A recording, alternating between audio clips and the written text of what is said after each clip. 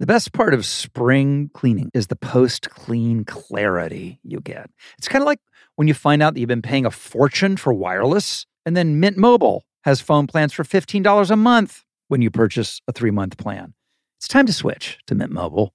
All plans come with high-speed data, unlimited talk and text, delivered on the nation's largest 5G network. Use your own phone and any Mint Mobile plan and bring your own phone number along with your existing contacts. Ditch overpriced wireless with Mint Mobile's limited time deal and get 3 months of premium wireless service for $15 a month. My team here, they're on Mint Mobile and they like it. For a fraction of the cost, Mint Mobile proved to have excellent coverage with no-drop calls or unsent texts. Plus, they make it super easy for me to activate my device just by following a few simple steps online. And bam, done. To get this new customer offer and the new 3-month unlimited wireless plan for just $15 a month, go to mintmobile.com/literally. That's mintmobile.com/literally. Cut your wireless bill to $15 a month at mintmobile.com/literally. $45 upfront payment required, equivalent to $15 a month. New customers on first 3-month plan only. Speeds slower above 40 gigabytes on unlimited plan. Additional taxes, fees, and restrictions apply. See Mint Mobile for details. I love fast cars, but there aren't a ton of high-performance EVs. They're certainly out there. But when I get a chance to get behind the wheel of one, I love it. And I was blown away by the Kia EV6 GT. When you get behind the wheel of the Kia, it is literally like being in a state-of-the-art rocket ship, but also comfortable. The thing goes from 0 to 60 in 3.4 seconds. It is the premium driving experience. And of course, it's an EV. So the climate thanks you. SiriusXM provides access to over 165 channels in the vehicle. Music, sports, news, comedy, yacht rock. Let's go. Little Steely Dan going in your Kia. Come on now. So check it out today. It is the all-electric Kia EV6 GT. I had a blast checking it out. Believe me, you should do it yourself via kia.com/EV6. To learn more, that is kia.com/EV6. Kia, movement that inspires. I have come out on top, made all this money, been the shining example of being successful on reality TV with all these other casualties whose lives have been destroyed. And instead of just counting my money and not pissing anybody off, I chose to, shake that whole thing up and burn bridges and torch the kingdom, Khaleesi style.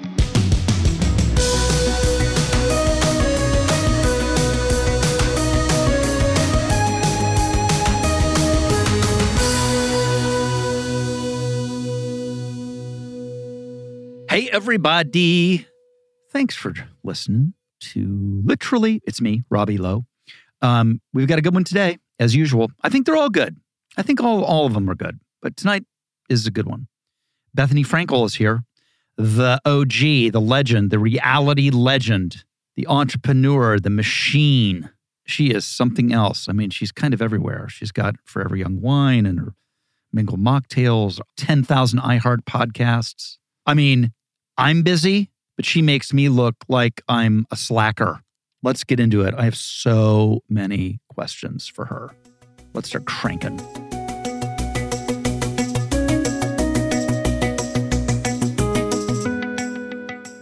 Hello. Hi.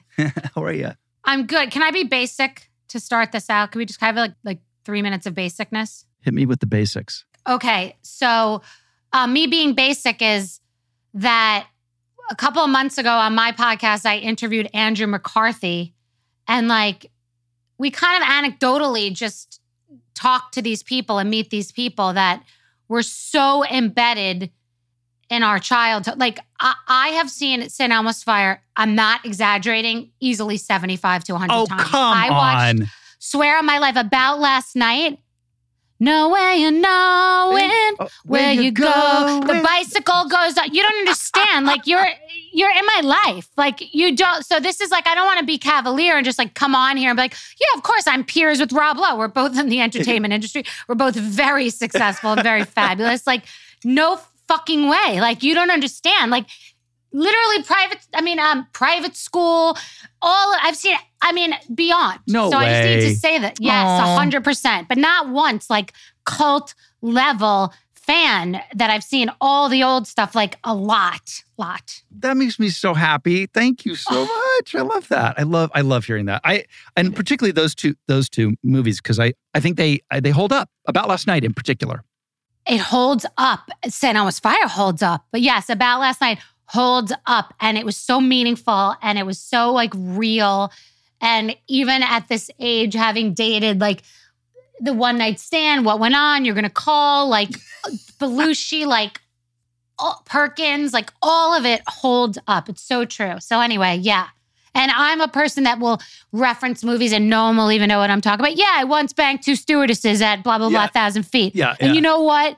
And no one knows what I'm talking about, but I know. You know. I definitely know. There's so many quotable lines in that one. I feel like it was ahead of its time, but I love that people still all right. So that was my basic. I needed to say it. Now let's be jaded now and be like. First of all, where are you? Are you in the East Coast? Are you? I'm in the Hamptons. Figured. Yeah. And your studio is so nice. Like it's super impressive. I'm in a basement that I converted to be a podcast studio. It used to be like literally ISIS capture program. And now it's a basement.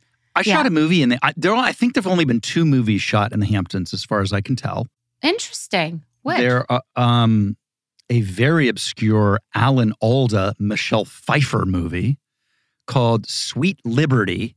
How obscure is that? It's but the name is familiar. It was an Alan Alda produced it, or just he starred in it? Starred in it. The couple America wanted to see, Alan Alda and Michelle Pfeiffer. And then I did a movie called Masquerade. Oh, that was here?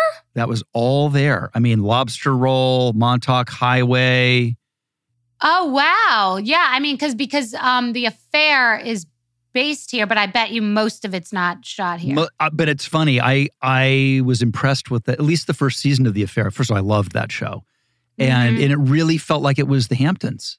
At least some of it. Totally. Right? But I think, but the horse place might have actually been, it's very relatable and it's very authentic. Mm-hmm. Like, yes, it definitely captures it. Mm-hmm. The Hamptons is like Malibu, where it's close to where the main thing is and it's elite, but it's got all these different interesting things that most people don't talk about, like horses and the potato farmers and all that.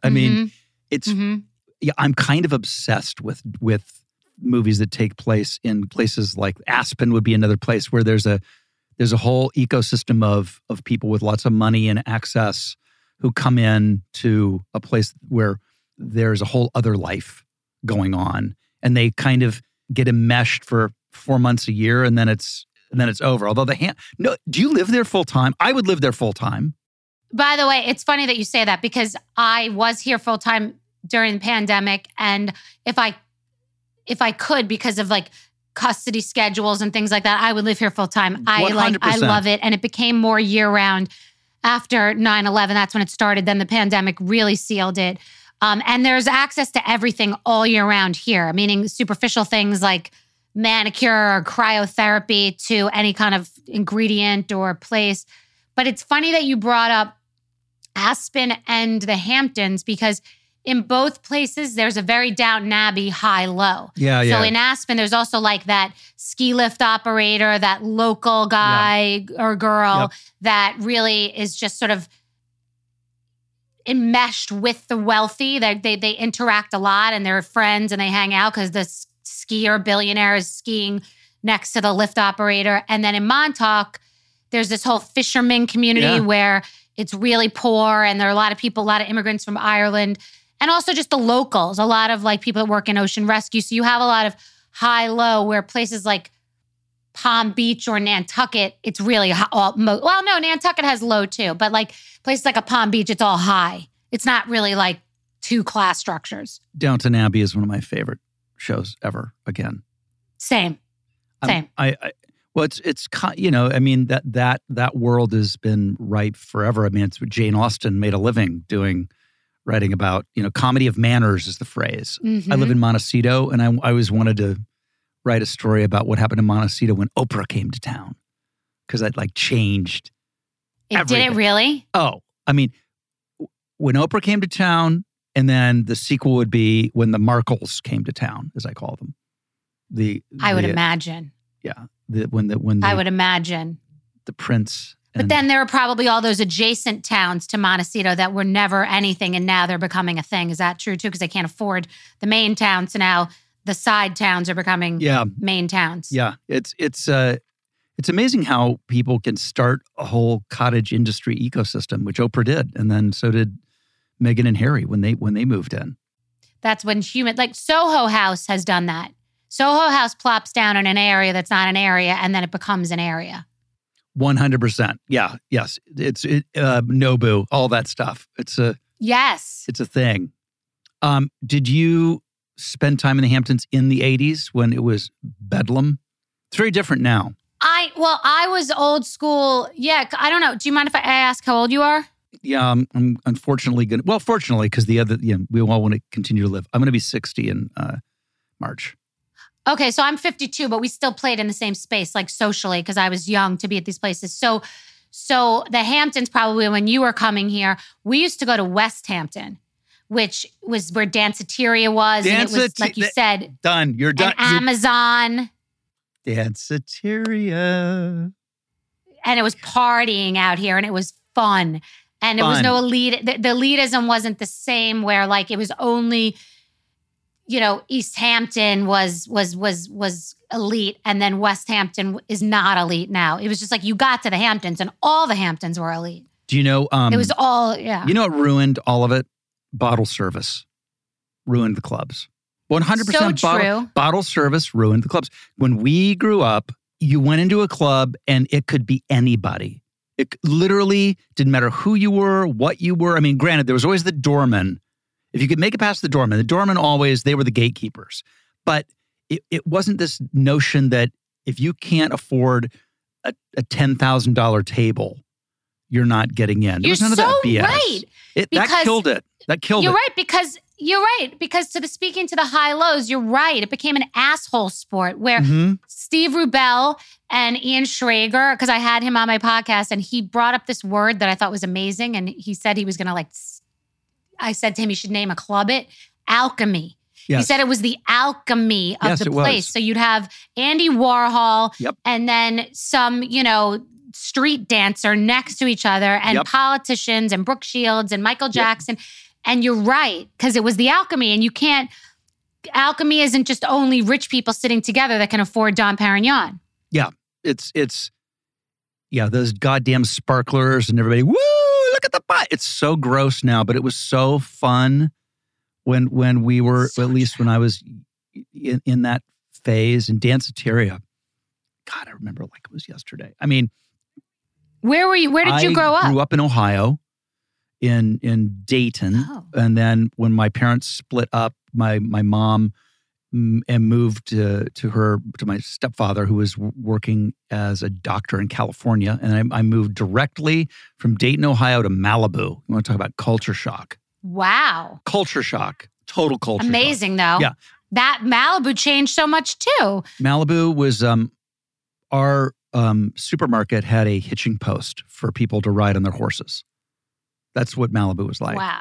You rode your horse. Malibu was like Montauk. Montauk and Malibu, again, have similarities in that it was very local, very interesting, a lot of texture, the motorcycles, and it was just very cool. And now they're both a shit show. Yeah, I bet you I wouldn't recognize Montauk. I bet you I would not. No, there's still an essence of it, but a lot would annoy you. There's still, but that's life. I was talking to someone about that recently.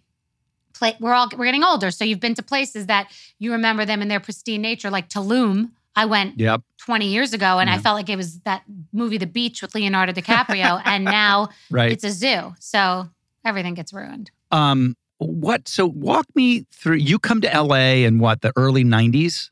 Is that when you first decamped? My father lived in LA, but I had an estranged relationship with him. So he lived in LA, and I came when I graduated college. I didn't even walk with the class. I just wanted to get there at 92. And I had a series of jobs from being the hostess at La Scala, which was no way. Not something by design. Yeah, not by design, by just walking down the street, walking in. So think about what I walked into, knowing that was the inventor of the chopped salad and all celebrities and writers. And like you could get an education on the industry, agents, producers. It was really amazing who would walk in there. So that was that was a big jump. That's a book in and of itself. Why have you written that Exactly. book? I want that book. That's a book. La Scala could be a book. It's funny because I talked to the owner, Jean Leon's daughter, about, I think that's a documentary. Yeah. La Scala. Yep. And that salad I used to get for free for lunch, and I would get to ask the guy for as many toppings as I wanted. So it was like a $21 salad, and I was making $8 an hour. So I was a hostess. I worked for Linda and Jerry Bruckheimer at their house. Amazing. I worked for Lorne Michaels on the Paramount lot. What you worked? How did we not cross paths? Because I was doing Wayne's World and all of those movies with Lorne when he had that office at Paramount. It was called Broadway Pictures. Yes, and of course it was. I say, because it sounds better, and I know Lorne. Yeah. I say I worked for him like I was some girl down the hall that like he barely knew. But I worked, I like to say that it sounds better than Barnaby Thompson. That's who you worked for? Barnaby? Yeah. And Come Dinah on. Minot was like always in meetings with him. So I worked for Barnaby Thompson. Yeah. We for sure had to have seen each other. 100%. I planned the Black Sheep and the Tommy Boy movie premieres. Really, the Tommy Boy one on the lot.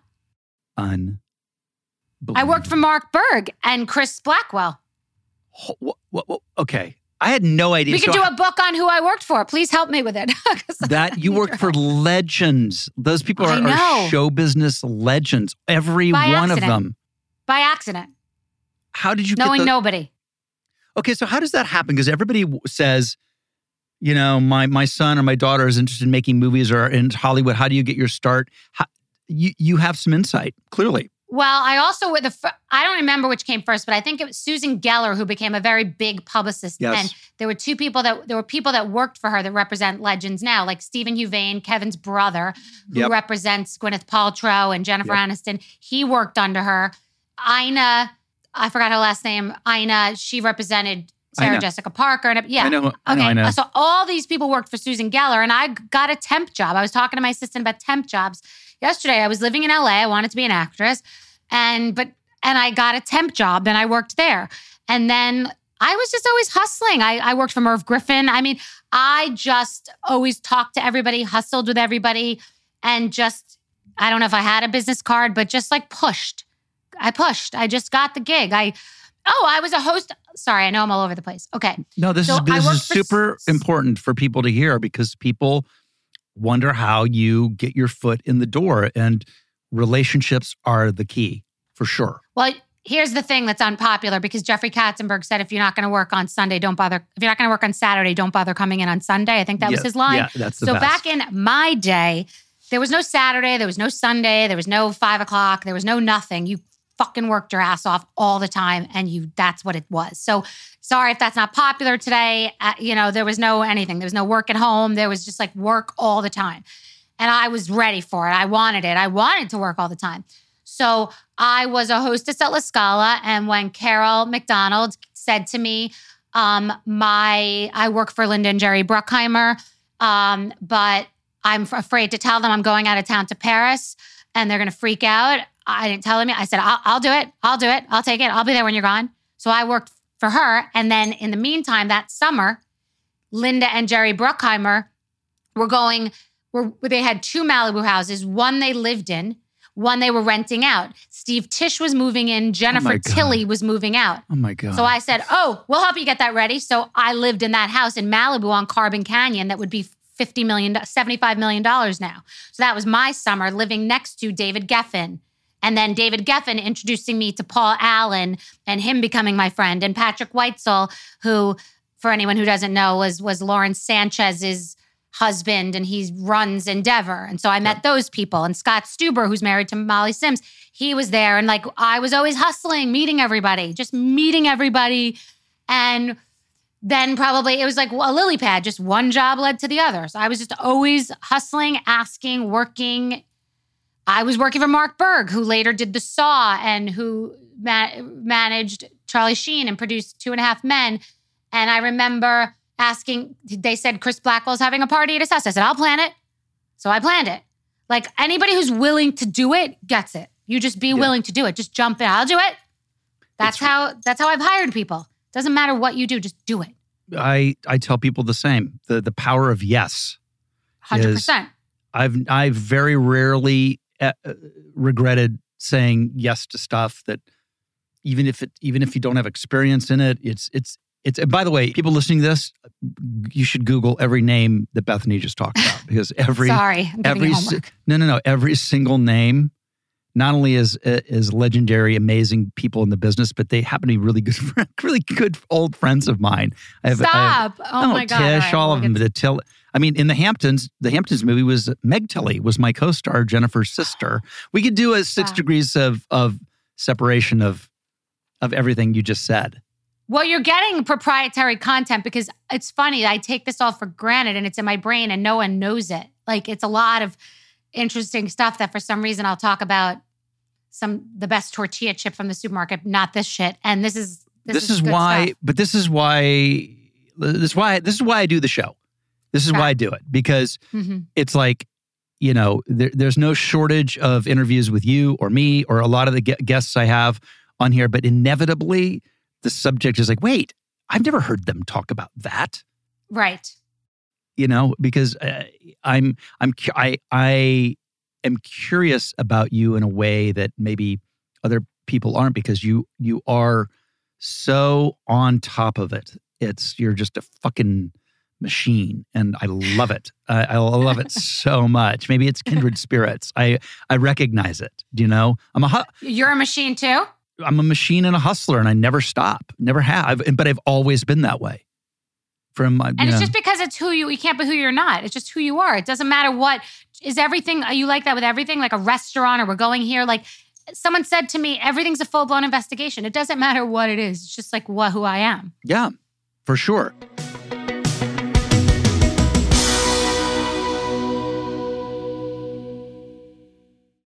Summer is almost here. Are you ready to throw open your windows or throw them away? If they're drafty, foggy, or impossible to clean, talk to your friends at Window World. Window World specializes in home transformation with beautiful, energy-efficient windows, entry doors, and siding, featuring Energy Star certification and the Good Housekeeping seal. Call 1-800-WINDOW-WORLD, schedule your free consultation, and tell them you heard about it here on Literally with Rob Lowe. Window World, America's exterior remodeler. Where else can you go surfing and skiing in the same day? Or check out a world-class art museum and camp out under a brilliant night sky same day? Or hike through the redwoods and get a luxury spa treatment? There's only one answer: California. No matter where you go across this state, you will find a way to play. I love California. And I have not yet surfed and skied in the same day, although I do both. So that is on my bucket list. It's the most beautiful place in the world. Discover why California is the ultimate playground. Head to visitcalifornia.com to start planning your trip today. So I came home to a little gift in my bathroom the other day from our friends at Harry's. To get what you want, you have to challenge the status quo and blaze your own trail. You know who challenged the status quo? Harry's. They saw customers getting ripped off by questionable products in the shaving industry and decided they had something better to offer. So instead of charging the same old ridiculous prices, Harry's found a way to make their beautifully designed razors, and they are beautiful, for a fraction of the price of the other big brands. Exceptional products, honest prices. That's Harry's. They have the highest customer satisfaction in shaving history and a no-risk trial. Don't like your shave? No worries. It's on them. Convenient subscription options that you can cancel at any time. And Harry's also has other self-care products that meet the same quality standards as their razors. richly lathering, skin-softening body wash in scents like redwood, wildland, and stone, and an extra high-quality, amazing-smelling deodorant for just $5. I love their stuff. I'm so impressed by Harry's products. All of it. It's all good. Don't settle for the status quo. Blaze your own trail with Harry's. Get started with a $13 trial set for just $3 at harrys.com/Rob. That's harrys.com/Rob for a $3 trial set.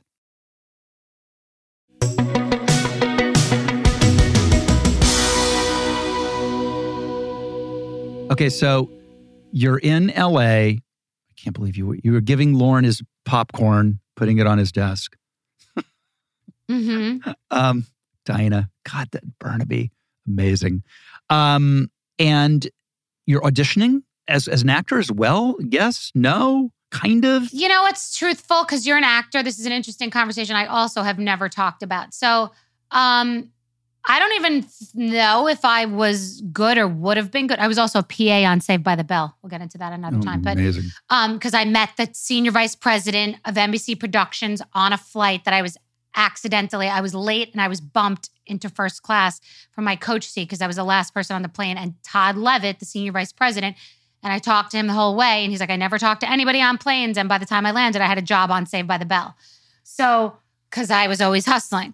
Yep. Like you. So I didn't have security and confidence in acting. I took acting classes and I did take improv classes, which I did have some confidence in. The only acting that ever appealed to me was Meisner because you kind of threw it all away and just had to like react honestly to the person talking to you versus like having a preconceived notion or feeling your feelings from when you were a child and you stubbed your toe. Yeah. And you're supposed to access that 50 years later. Like I don't understand that. So the Meisner technique, and also the yes and of Groundlings, that spoke to me because it's very honest and in the moment. But I don't think that I didn't have confidence in acting because I didn't understand it. Like I was in my head about it. And I remember saying all these years ago, I wish I could just do something that was just being me. And even hosting isn't just being you. It's kind of being even more canned than being what I thought an actor was for me. So I couldn't find my space. But I would go on these auditions that I did the things I was supposed to do. You got the right headshots from the place by 7-Eleven on Larrabee and paid all that money I didn't have. And I just say you remember names like no other person I've ever talked to. It's like you remember the name of the street. You remember the number. It's like the detail is kind of amazing. Thank you. Yeah, there's a place like over by, you know what I'm talking about, like by Barney's Beanery, and they have like the headshot place that was supposed to be good. So I got the right headshots and would send it out like en masse. There were these books you could look at or look at Backstage, that magazine. And like, I just never knew what I was doing, but I always knew what I was doing in every other area of my life. I just felt so mass. And I also felt so embarrassed to say that I was being an actress while being a hostess. It just felt so degrading the minute you got it out. And like, you just knew that no one was taking you seriously. So like, you can't be an actor if you're not fully an actor and like fully admitting and like being and living in. So I was in between two worlds. I was like sort of actor light. I just couldn't get it. I didn't know what to do it. And I wasn't like stunning in some compelling way where respectfully, you were gorgeous. It is what it is. You could debate it and it just is not. It's like H2O is water and Rob Lowe is stunning. So like you were going to walk and I'd be like, this kid, he doesn't even speak. He doesn't have a tongue. It doesn't matter. Look at him. I wasn't that, I had like frizzy hair and like was at some weight that's acceptable today. It wasn't acceptable then. So it was just like, it wasn't like you were going to just be like, I mean, my personality, yeah, but you walked in there with like sides and said something and I never probably did it right. And I was like a lukewarm non-actor who never really acted. So that just didn't hit. It was like non-actor who never. It's my favorite phrase so far because it makes perfect sense. But you've got so much personality. But that's the thing. You realize your superpower is you. Exactly. What am I going to do? Like act like somebody else? Exactly. Yeah, exactly. That's what I'm saying. So it just doesn't make any sense. No, for sure. It's like a giraffe trying to be a dog. Like, what am I doing? I'm good as a giraffe. Yeah, no, your superpower is who you are naturally, not playing somebody else. Because, I mean... I knew that, but I didn't know how... There was no reality TV. There was no place to be that. Isn't that amazing? Because even stand-up isn't that. No. I've done stand-up. I tried it because I thought it was that. It's not that either. That's a different thing. So the world of reality... It's interesting. As we're talking, we're going through a strike. Writers are on strike. Actors are on strike. And every time there's a strike in the business, there is an unintended consequence. Something goes away, never to return again. And or something arrives that's never been here before, never to go away. And one of the last writers' strikes we had brought in reality TV because you didn't need writers. And that's the whole reason it came in. And lo and behold, it's now kind of taken over in a way that nobody could have foreseen. I wonder in this strike what's going to happen, what the unintended consequences are going to be. But you're at the right place at the right time. Reality TV comes in. How do you find your way in? How do you end up in it? Like what's the process? Well, the truth is, I didn't really understand it. I didn't watch it. I heard people talking about these people on this show selling lemonade in a competition, sort of scavenger hunt style is the way it was described. And that was on the Donald Trump Apprentice when it first started. I don't know how to videotape myself. I don't know how to do that kind of thing. But I said that I'd be amazing on that. And this kid said, "You're not going to get on that show." And I said to him, "You mark my words, I'll get on that show." Because it was about like getting ahead and being an entrepreneur and like winning this competition. And so I wanted to do that. But I wanted to do that because I wanted to get the job, because I wanted to be something and like just go somewhere and rise up in something. And I didn't have family. I didn't have any nest egg. So I just wanted to like do it. And it was adjacent to or cousin to the acting being noted for something thing. Yep. So I went through that process a couple of brutal times to get myself eventually on the Martha Stewart Apprentice. And when I tell you that the process in that and what it did to me and how badly I wanted it and how I admitted that I wanted it and how everybody else was not admitting they wanted it. They were acting like they were plucked from obscurity, but it was not true because it was like a 250-page contract and like so much competition, but I wanted it. And I was the runner-up. And then I just wanted to be a natural food chef. Because I wanted the job from Martha Stewart. I had big goals of being a natural food chef and democratizing health. And so I then, once that happened, I was using it as like a dry sponge to get liquid out of it and get press about being a natural food chef. That's all I wanted to do was be on TV cooking. So when the Housewives, which wasn't the Housewives, it was called Manhattan Moms, came and someone pitched me on it, I didn't really bite that. I didn't want it that badly because it seemed like a train wreck with people getting drunk on television, which is exactly what it became. And I sold a liquor company as a result, ironically. So I kept saying no. And then one day I said, you know what? It's not that easy to get on television. If this thing bombs, no one will ever see it. And if it pops off, who knows what could happen? I had no idea what could happen. I tell you how on top of things I am and how like hustler, I did not call this. I had no idea what this thing could be, but I gave it my all in being myself. And I dropped being the chef, meaning being on the forefront, because I just was honestly, authentically myself on the show. And it did pay off. And I became me. It's unbelievable. It's an unbelievable story. It really is. It's crazy. It's a crazy story. And I got paid $7,250 the first season, but crossed out the part that said that I would have to give them a piece of my business if I created something, even though I had no ideas and no business. I knew to cut that out. That became the Bethenny clause, which they ended up putting into everybody else's contract, saying that they had to give a piece upstairs if they ever created a business because of my Forbes cover, because of my Skinny Girl deal. So it's a circular reference, and it's even more circular in this strike right now because now I have come out on top, made all this money, been the shining example of being successful on reality TV with all these other casualties whose lives have been destroyed. And instead of just counting my money and not pissing anybody off, I chose to, shake that whole thing up and burn bridges and torch the kingdom, Khaleesi style. Well, now we're getting to the thing I've been dying to talk to you about. So you've come out and said a number of things, not the least of which is that there should be a union, that you guys should be in a union, reality performers, because of, and I don't want to put words in your mouth, but tell me if I'm getting this right. Like, well, that's one of the things, right? Should it be in your if you could make it all happen immediately, would it be a separate union? Would you guys be in the Screen Actors Guild? Why do reality performers need a union? By the way, I do know why, but I want to hear you answer. So no, yeah, I know. But what's funny is I don't like to take credit for like being this like a crazy activist. Like even with my relief work, we literally have done $300 million worldwide. It just started with me seeing something and saying something, and like all of a sudden you take one step in front of the next step, and then you're doing relief all over the world. Like, it's not like I was like, we need, relief to be different and 100% to the people, and we're sick of the rubber chicken dinners and the Beyonce. Like, it's just, not Beyonce did anything wrong. I just mean big events where you hire Beyonce and have pamphlets and like, where's the money going? And like the old version of philanthropy. Like, I didn't plan that. It's just like, I did one thing and then I did another thing. So this is the same thing. I didn't have any plan whatsoever. I was literally thinking about the strike. I just said something on, I think it was TikTok or Instagram. I'm like, wait a second. What the hell is going on? We need a union. Not meaning me. I'm not even doing it anymore. Right. Meaning no, I know. That genre needs a union because those people aren't even reading other people's words.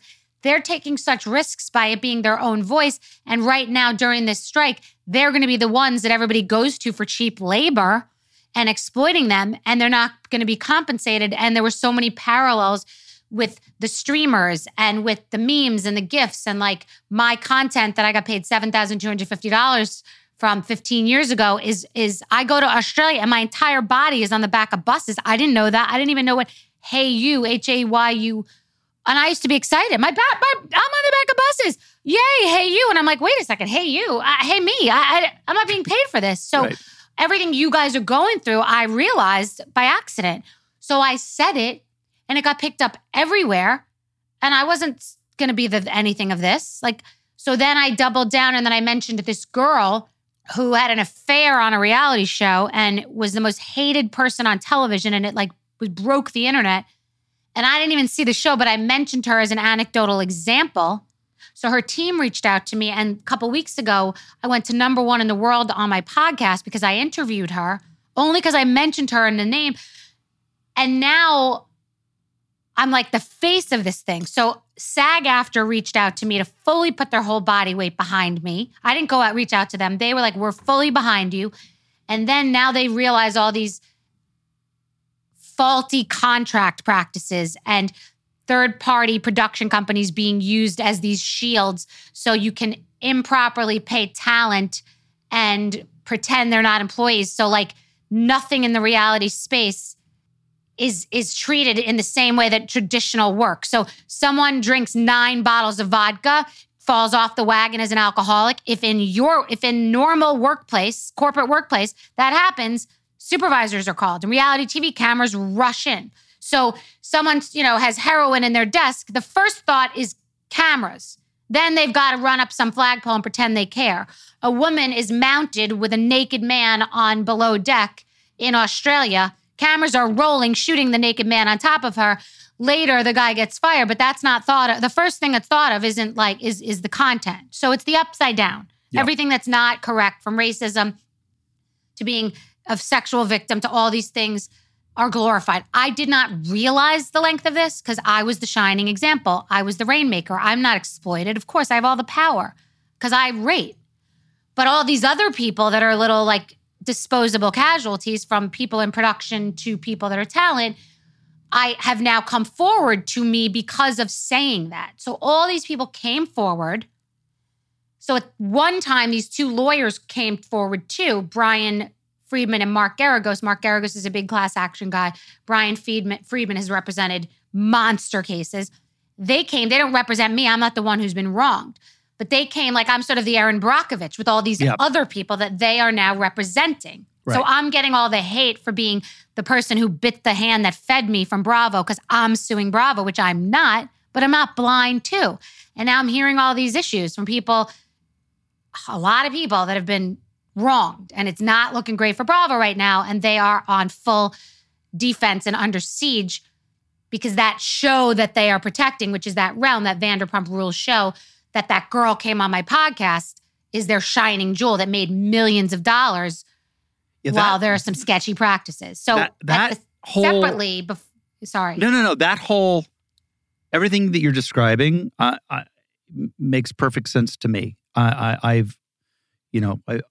understand that. I didn't even answer your question. I'm sorry. I'm going to answer your question after. No. But you're giving me the context for doing all of it. And go ahead and answer, because then I want to ask you about Vanderpump So I'm Rules. sorry. It's a lot. You're bringing out a lot, which is great. You're a great interviewer because this is a lot of stuff. So I said that thing. So on a parallel, I say that thing about just a thing. I'm like on a boat, just saying like, oh, we should have a union. No thought in it, just like internal, normal, like free association of thought, no editing, just like, here we go. Yeah. All these people start reaching out. Oh my God, somebody finally spoke up. You could probably do this. That's one thing happening over here. And then all these people are talking about their violations. These two lawyers come in and start representing those people.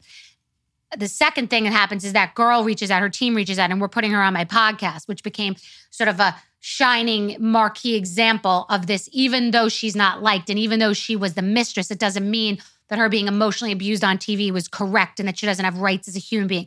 That's a second thing. But immediately after I say that, I then come back with like a set of points that are a jumping off point, being a person that negotiates for a living, saying these are things that I think are fair 10 points that people should receive, because I knew that I wasn't going to be able to start a union in a night.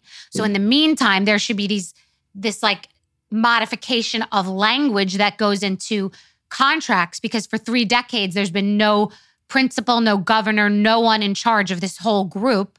So at least in these contracts, the Bethenny clause should be removed. You should not be taking a piece of these people's money.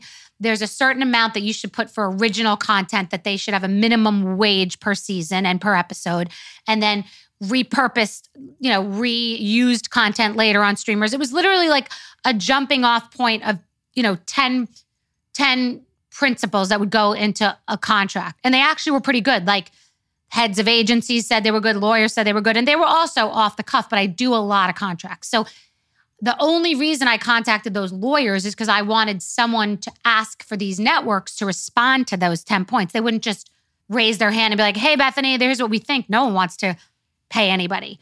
So then, and then SAG-AFTRA reached out to me. And while we're talking about a union and what that would look like, they also want to know in the short term what they could do to help. And I was saying there should be some language, some contract language that goes into these contracts that everybody in reality knows to include. Like, they can't just exploit people with these unrealistic NDAs that now the networks now Bravo and NBC is saying are only designed so people don't reveal storylines. It's just simply not true. The NDAs are scare tactics and intimidation language for these young people that just want to be on TV and want to be famous. They'll sign anything. So they're being exploited as a result. So it's a very complicated thing I walked myself into, whilst also burning bridges and seeming like I'm biting the hand that fed me, but I fed myself. There are a lot of people who didn't get fed. Give me an example of, because the NDA thing is interesting, because to me, as an outsider, I go, yeah, that makes sense. It's an NDA, so you don't go out and say who won American Idol, or you know what I mean? I agree. Or yeah, but you see, there's a different side of it. What's the nightmare version of the NDA? Well, by the way, now all of a sudden everybody's so cute and they don't know how to be creative with language. Why can't that be called content confidentiality? I'm making that up right now. Yeah. That can be called content/storyline confidentiality, and that you don't reveal anything that goes on, etc. But there's separate language that you can't sue, and there's separate in the moment language that happens between legal and PR and a talent that says, if you tell anybody about this thing that happened, we're going to sue you for $500,000. And I remember signing the Apprentice contract, and I remember the producers saying, don't even bother debating or disputing any of this language, because Mark Burnett is not the type of person that sits back. If you ever sue him, he will go head to head with you, and he will sue you, and you'll never, you just are intimidated. You just know that you are lucky to walk in there. and get the gig, and you are poor and you are nobody. It's not like I have selective memory. I remember I wanted it. And so that's the thing. So does that mean that someone in an office, that a Harvey Weinstein type can grab your ass because you wanted the job? Because you wanted it so bad, you took the part, so now they can say nice tits? Like, there's got to be still a line. It's still like, I wanted it. I wanted the gig. I was broke. I wanted the fame. I wanted the gig. I wanted the money. I wanted it all. Does that mean you can just do whatever you want to me and the contract can say whatever you want? That's what they've been living by. They can lie, they can pretend. But as a person who's been on more reality television than anyone who could speak on this topic, and that's what's the most scary about me, because I'm not disgruntled. I wasn't fired. I was asked back multiple times. I made millions of dollars. I left twice. So I am allowed to speak on this. For sure.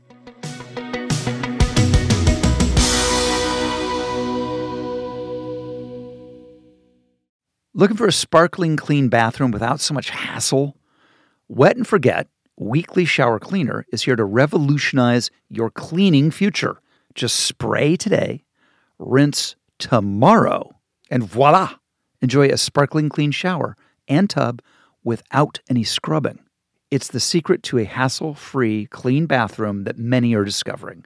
With over 33,000 five-star reviews, Wet and Forget Weekly Shower Cleaner has proven its effectiveness on shower glass, fixtures, tiles, and more, ensuring everything shines with minimal effort. This product has gained a loyal following thanks to its once-a-week application that makes it a standout in the cleaning aisle.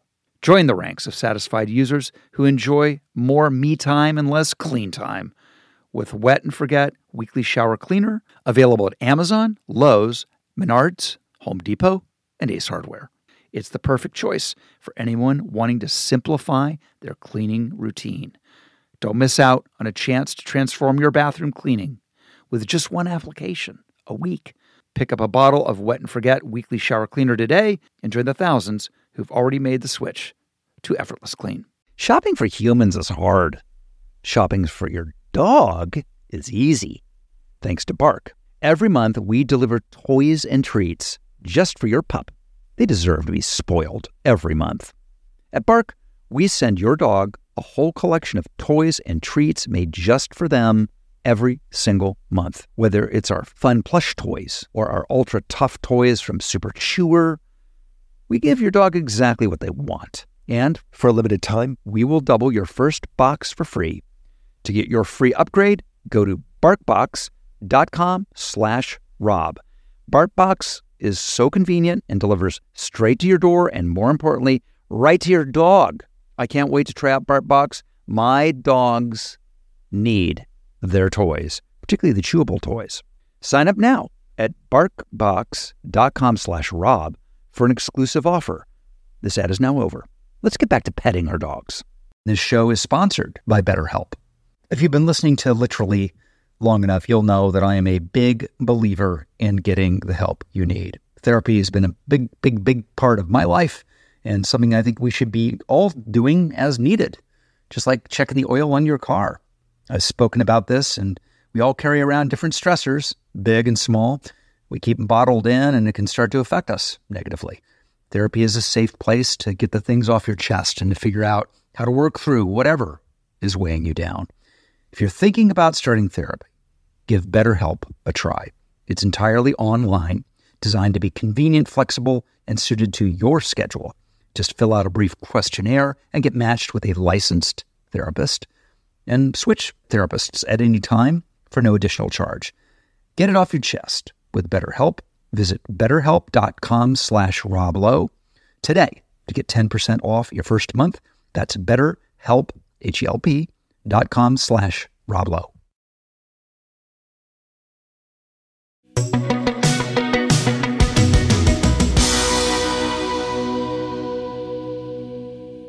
And what is the feedback from your former partners, from Andy Cohen's of the world, the Bravos of the world? How do they feel about this new chapter of your life? It's a very confusing time for me because I run into people that are all on the top 25 list of most powerful in Hollywood. I mean, not even actors, the people that are more powerful than the actors. Sure. in Hollywood, and they're like, you fucking go. And many of them make money off of these entities and these companies. And they all are like, go. I run into Donnie Deutsch in the Hamptons. He's like, keep doing what you're doing. And I'm like, oh. And then I run into Hillary McLaughlin, who produced Ellen and who produced My Talk, and who's like, go. Like, so people that I respect in the industry that I think I'm going to see them in the street and they're like, what the fuck are you doing? How dumb are you? What are you doing? And none of them do that. But I can tell you with great certainty that everyone at Bravo likely despises me, including Andy Cohen, because it's very personal and because they have to protect the realm. So it's confusing. Like over at Fox, where I just did a show with David Spade, they think I'm great and they'd love for me to work with them and Gordon Ramsay, and other places. But I don't know what they think about me at the Today Show, where I usually go to promote things because they are run by NBC, but it's news. I don't know what they think about me over on ABC. Like it's a weird thing where it's cutting personal, but anybody in a macro power position in this industry knows that I'm right. Anybody in the media knows that I'm right, but it's like it's cutting personal for specific people. So I'm confused where I don't know the temperature with everybody. Does that make any sense? I don't know if I should be hiding or so it's very What also is the thing unsettling. that it's also the thing that there seems to be there are different brands of reality, and some are just feel more exploitive than others. You know what I mean? Mm-hmm. There's some shows that are, here's a hot mess train wreck show. Like that's the ad. It's like, what you're getting. And right. And those are that's probably where all the shenanigans are going on is, you want a hot mess, you got to do, you have to create an atmosphere for that to ferment and happen. And that to me feels like the area where you're going to see that as opposed to Deadliest Catch. Whatever. Well, it's confusing too, because if you go to the corner and you want to shut down a prostitution ring, the women, because one woman gets abused and beaten up, she may want to go back there. And does that make it right that she's getting abused and beaten up? So the problem is that there are many people who are casualties of this medium. And they've been discarded. They can't get jobs. They've been abused. They've been discriminated against. The production too, they're even lower on, the ladder. And so they're the ones who are coming out because they thought it was going to be interesting and fun and fame seemed great. And so many of the people that are even still experiencing this or have experienced it, now it's at a lull in a way because everybody's on alert and scared. And even you notice a difference on Watch What Happens Live with Andy's show where the questions are different, the polls are different, the gotcha is different. Everyone's a little bit nervous because it's a time when it should be a gold rush, to your point about the strike, but it's also a time when this reality reckoning, as I call it, that I started is making everybody accountable. And so I'm not popular with certain people. And also many people that are currently on these shows are reaching out to me over here, but they're scared to speak up, not only because of their NDAs, but also because this is the only place they can make a living and they still want that hit. So they don't know. They're like, this isn't right and I wasn't treated right and this is what I saw, but I don't want my name there because I'm still making money over here. So it's very confusing. It makes sense because I feel like there are people who love reality and watch it and get it, and then there are the people who maybe don't have the kind of experience in watching it, and they kind of go the way I feel about WWE, whatever world, the wrestling, where I'm like, it's fake, right? I mean, it's fake. But what you're telling me is if somebody has an affair and is drunk or whatever, like, no, it's actually happening. Because I look at it from a distance and go, oh, come on now. There's a camera there and everybody's doing their shit and somebody wants to pop and grab a headline. But it's both. Here's what it is. So if I'm at pickup and drop off for my daughter's school and someone's shirt is unattractive, I'm not just going to be like, that's a fucking ugly shirt. But on reality TV, I am, because this person has signed up to participate in this thing that we're doing, which is to create a show and create a storyline. Yes. But furthermore, on reality TV, I'm not friends with the people that I am paired with that have been specifically designed and cast for this purpose. Right. Because there's a whiteboard in an office and a bunch of producers that need the right dynamic and to bring back Ian Schrager, the right alchemy. Yep. Because someone is a bleeding heart liberal and someone voted for Trump and doesn't believe in abortion. So they're going to put those two people intentionally on the show, no different than even on The Apprentice, because that's going to be a rub. And that's why you're seeing more outlandish things. So it is real in the interaction between the two people, but it is not real in the fact that the two people would never normally be spending time together. Correct. And everything is like a chia pet, just add water. So you're out, you're shooting, there are cameras everywhere, and it just, your adrenaline's going, your nerves are up. A lot of people take anti-anxiety medication that never did before. People start doing drugs that never did before. And it seems like a great idea to have a drink and many drinks because it accentuates things. And it seems like a great idea to wear hair and makeup and get dressed in a way you don't normally get dressed because you're also on TV. So it's all times 10. So it's real, but it's not real. Then you also are living it out in the press, whatever the conflict was. Then you go back the next season, you hate this person because of whatever the conflict was. So there have been people that I have had struggles with on reality television, and some of it's because they might just not be a good player on the field. So I'm pushing them out of the way. They then hate me. But in normal life, in a normal cocktail party, I might be like, fine, Jane's fine. Hi, Jane, nice to see you. Look beautiful. And then keep it moving. It's just very different and very intense. So by that measure, it's not real. But it is real. It's really happening. And there is a lot of editing, but it's not a real circumstance. Right. They're never going to completely falsify it in editing. They're going to enhance it. It's the crystallization of a blind date that lasted 6 hours, and then you just get the best highlights that you tell someone when the person threw up on their dress. Right. Like it's not every nuance that happened, but it's a week of filming and it's 40 minutes. So like anything you've ever shot, except for you're shooting the same scenes and it's just they take the best ones. It's not really like that. It's like you're just fishing for a week and then you bring the big fish home. So yeah, and in some cases though, there are things that are more heavily produced. They're not all one size fits all. The Hills used to get rewards for scenes. Like they would give out Hermes Birkins, Heidi and Spencer said, if he threw her out of the car, which they're still married. And he was like, I would never throw a girl out of the car. But like they're sort of playing a hybrid role. So every show is a little bit different and every character is a little bit different and every producer is different. So a producer could hate someone and edit them badly and then love someone else. Like it's 50 Shades of Grey. It's kind of this, what you're describing is the wild, wild west. Like all of the guidelines that exist in traditional legacy show business, there aren't. And kind of it's like whatever the traffic will allow in reality. Well, and there's if a person has an emotional break, you see something that is wrong, that is sort of part of story, and then all of a sudden you see the actual break. The cameras come in closer and the cameras don't take that person out the next week and send them somewhere. The producers want to shoot that more because that's good. That's why I'm saying it's the upside down. So like if in the NFL someone has a broken leg or a sprained ankle, you're not like putting them into the Super Bowl. Right. But the reunion is the Super Bowl and you're saying, put them in, coach. Yeah. Doesn't matter they have a broken leg. That's going to be even better TV. That's the truth. And what do you say to the people who say, well, that's what they signed up for?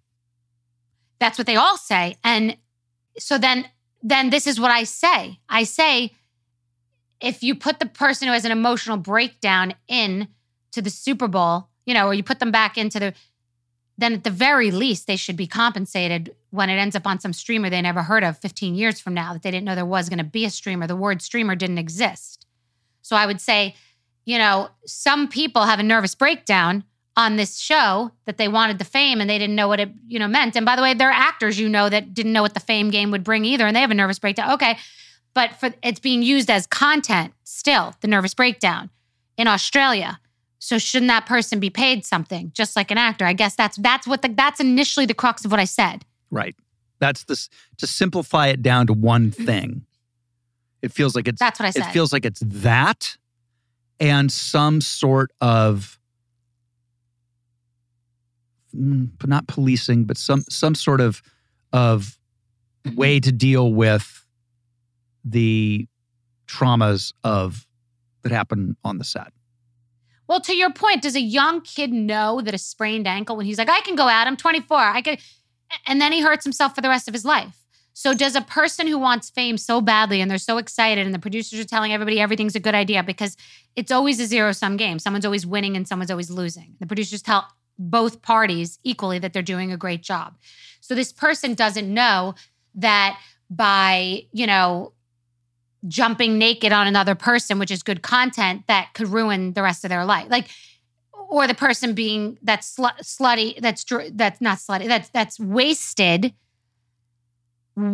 drinking 17 drinks, that they're going to do something they might regret for the rest of their life. Where's the line? At work, that's not acceptable. At work, the person down the hall, if at the Christmas party, the corporate public company Christmas party, someone drinks 12 drinks, they're going to be told to a supervisor, get them home. This is a liability. Yes. That's not done on... So there's no line. There's just no governor. There hasn't been, because no one's ever gotten in trouble because of these faulty contracts. That's my opinion. That's a fact. That's not even my opinion. That's a fact. This has been amazing. I knew we'd spend a lot of time on it because it's so great. When did you start your podcast? Just Be. I started my podcast, I'm the worst at time, a couple of years ago. It feels like maybe like 2-3 years ago. I don't even remember, because there's so many different podcasts within the podcasts. But I started Just Be a couple of years ago. During the pandemic. Yep. So we're like at the beginning of the pandemic. And then Rewives and Rants and this Just Be Unfluence, which is about like marketing and branding subsequently. You're a machine. You've also got the Forever Young Wine and the mingled mocktails. Yeah. Do you... okay, you got to do something for me. I don't drink. I need you to create a line for me. I have it right here, Mingle Mocktails. Oh, it's a mocktail, of course. It's amazing. No, they're amazing because they're a ready-to-drink mocktail, has 50 to 60 calories, and it tastes alternative. So it's not like you're drinking fruit juice. Yeah, it tastes like you're drinking something, like you're drinking a cocktail. But you can mix it with alcohol, which you don't. But it's also feels like a nice hydrating drink. It's fun. It's great. You'll love it. I'll send it to you. How do you do the taste testing when you're coming up with what you want? Like when you first started the line, how many different flavors did you launch with? Well, this, to be perfectly honest, I've become this accidental influencer on social media, just screwing around with all these products. So I wanted to get into this space because I think it's an amazing space. Yeah. I was first with my Skinny Girl. Sure. I invented a category, low-calorie cocktails. But this is a space I wanted to get into, and I just wanted to try some things. So I tasted this, and I loved it, and I reviewed it and thought it was amazing. And the owner reached out to me and I said, I want to own a piece of your company and I'll take you to the next level. So I'm not the founder. It's a female founder. I did that I've done that now. This is a part of my business that no one knows about, where like I'm an investor in different things that no one even realizes, like this venture capital life, like Cameo, that thing where you give the videos to people. Yeah. I was in a Series A and Series B investor and cashed out at 20x, I think it is. And so the Bay Area women's soccer league, same thing. Like they wanted me to get involved, and then I put in money. So there are some things that I put in money, like this company that I own a big piece of now. So I'm doing things differently in business-wise than before. That's amazing. It's a long way from Lorne Michaels popcorn and Lyndon Jerry. Totally. I mean, that's the book. I mean, again, you've written a lot of great books, but I want the book of La Scala, of the very, very, very beginnings of it, because I think it would be great. I know, but I don't want to write anymore. I'd rather do like a documentary. Maybe you'll produce it. Well, then do the documentary, because you must get it. You get people coming up and going, how do I do it? How do I get in? How to get my foot in the door? And it's the answer is always the same. Just do it. It's like, the Nike thing. Just say yes. But I feel selfish that I don't know anything about you now. Will you, at some point, and I know you're busy, maybe you'll come on my podcast because I'd like to know about you. I feel like selfish, but this is, I guess, an interview with me. Yeah, this is. But I don't know anything about you now. You're the star here. You're the star. Okay. You're the person who's doing the talking. Well, what are you working on now? What do you? How often do you do this podcast? And what other TV are you doing? So, I do this podcast every Thursday. Is a new episode. I think we've done we're closing in on 200 episodes, I think. Wow. Yeah. I have a comedy on Netflix that I do with my son. I saw that. I love that. It's laugh out loud, straight in your face, really funny comedy called Unstable. We start season 2 as soon as the strike is over. And then I go right into season... And you're neurotic. Yeah, I'm out of my mind. It's a great character. Yeah, I love it. Super larger than life. It's a great character. Yeah. And then season 5 now of 911 Lone Star, right, with Ryan Murphy on Fox. Which I love Ryan. Yeah. And then, there's all kinds of other stuff, I love that you're working with your son because Andrew McCarthy did that project with his son when he took that walk. And I thought that was interesting. The book. I thought that was a great way to bond with your child in a different way. Did Andrew tell you about the documentary he's doing on the Brat Pack? Yes, he did. And I was freaking out. And it was funny that everybody wanted him to be the one to do it. From your perspective, why is he the one to do it? I know, it's so funny because for years I've been toying with, is there something to be done with the Brat Pack? And at the end of the day, I thought I've tried. I was like, I don't know, man. Because it's the Housewives to you, and now you're trying to lean into it and like celebrate it instead of like think it's like it was a bad thing. He was telling me like it wasn't fun. That was what you were called. And some people had. I probably had the least hard time with it than.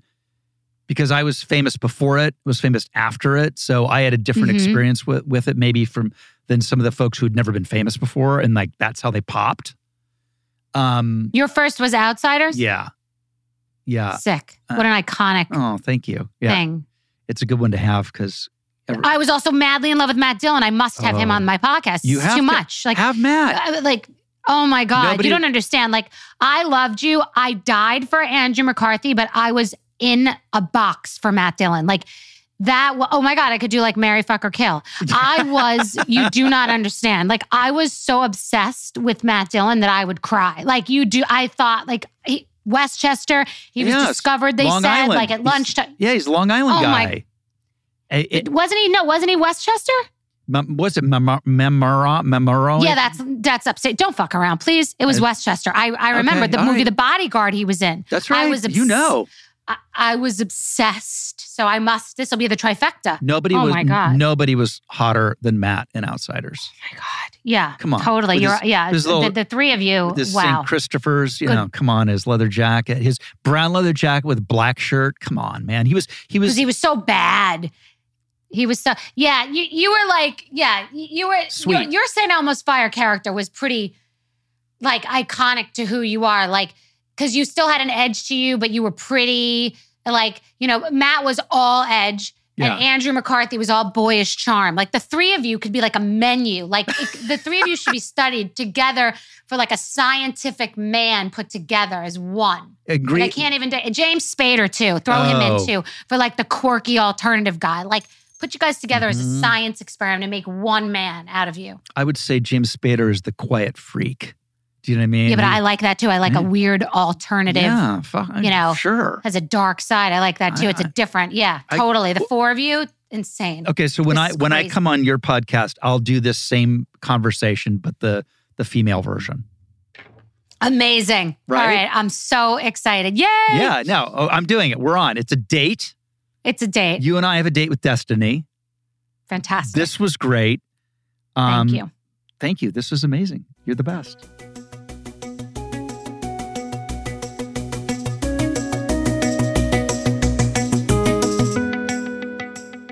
Wow, that's a lot of energy. That woman I thought I had energy. I'm ready to run through a wall after talking to her. She's got me pumped, and I love it. Hope you guys loved it. All right, just one more thing before we end today's episode. Let's check the lowdown line. Hello, you've reached literally in our lowdown line, where you can get the lowdown on all things about me, Rob Lowe. 323-570-4551. So have at it. Here's the beep. Hi, Rob. This is McKenna from Salt Lake City, Utah. I obviously love your podcast and especially love your new show, Unstable. And I was just wondering, I know you take your presentation of yourself very seriously in your hair. And I noticed how impeccable the costuming is on Unstable, especially Sean Clifford's character. I'm obsessed with everything she wears and just such a class act. And I was wondering, who is the costume set designer? And did you have a hand in picking that person? And are you super picky about your clothes on camera? That's my question. Thanks, Rob. Bye. Our costumer, thank you, by the way, for that compliment. Our costumer on Unstable is Leslie Schilling. And I hired her because I loved her work on Curb Your Enthusiasm, which is, a really interesting show to design because it's supposed to be Larry David's real life, but it also is very much not Larry David's real life. And that's a hard target to hit. And she understands comedy. And yeah, no, I the look that we came up with Leslie, she and I for my character, I'm really happy with. We're about to start season 2, and it's that thing. Everybody has a uniform, and actors have a uniform. Like you go, oh, that guy dresses like an actor. Rock stars dress like rock stars. Frat bros dress like frat bros. Like finance guys kind of have a uniform, and Silicon Valley on the spectrum geniuses very much have their own kind of uniform. And I think she did a great job of helping me capture that. And yeah, wardrobe is really, really important when you're coming up with a character to grounding that character, to bringing it to life. And sometimes wardrobe is the very first thing that I need to get the character into my head. And it's certainly that way on Unstable. Thank you for watching that show, and thank you for listening to Literally. Hey, we're going to be back next Thursday. We're not going anywhere. We've got more fun to come. So hopefully you'll be joining us again, and I will see you next time on Literally. You've been listening to Literally with Rob Lowe, produced by me, Nick Liao, with help from associate producer Sarah Bagar. Research by Alyssa Grawl, editing by Jerron Ferguson. Engineering and mixing by Rich Garcia. Our executive producers are Rob Lowe for Low Profile, Adam Sachs, Jeff Ross, and myself for Team Coco, and Colin Anderson for Stitcher. Booking by Deirdre Dodd, music by Devin Bryant. Special thanks to Hidden City Studios. Thanks for listening. We'll see you next time on Literally with Rob Lowe. Mom deserves the best, and there's no better place to shop for Mother's Day than Whole Foods Market. They're your destination for unbeatable savings, from premium gifts to show-stopping flowers and irresistible desserts. Start by saving 33% with Prime on all body care and candles. Then get a 15-stem bunch of tulips for just $9.99 each with Prime. Round out Mom's menu with festive rosé, irresistible berry chantilly cake, and more special treats. Come celebrate Mother's Day at Whole Foods Market.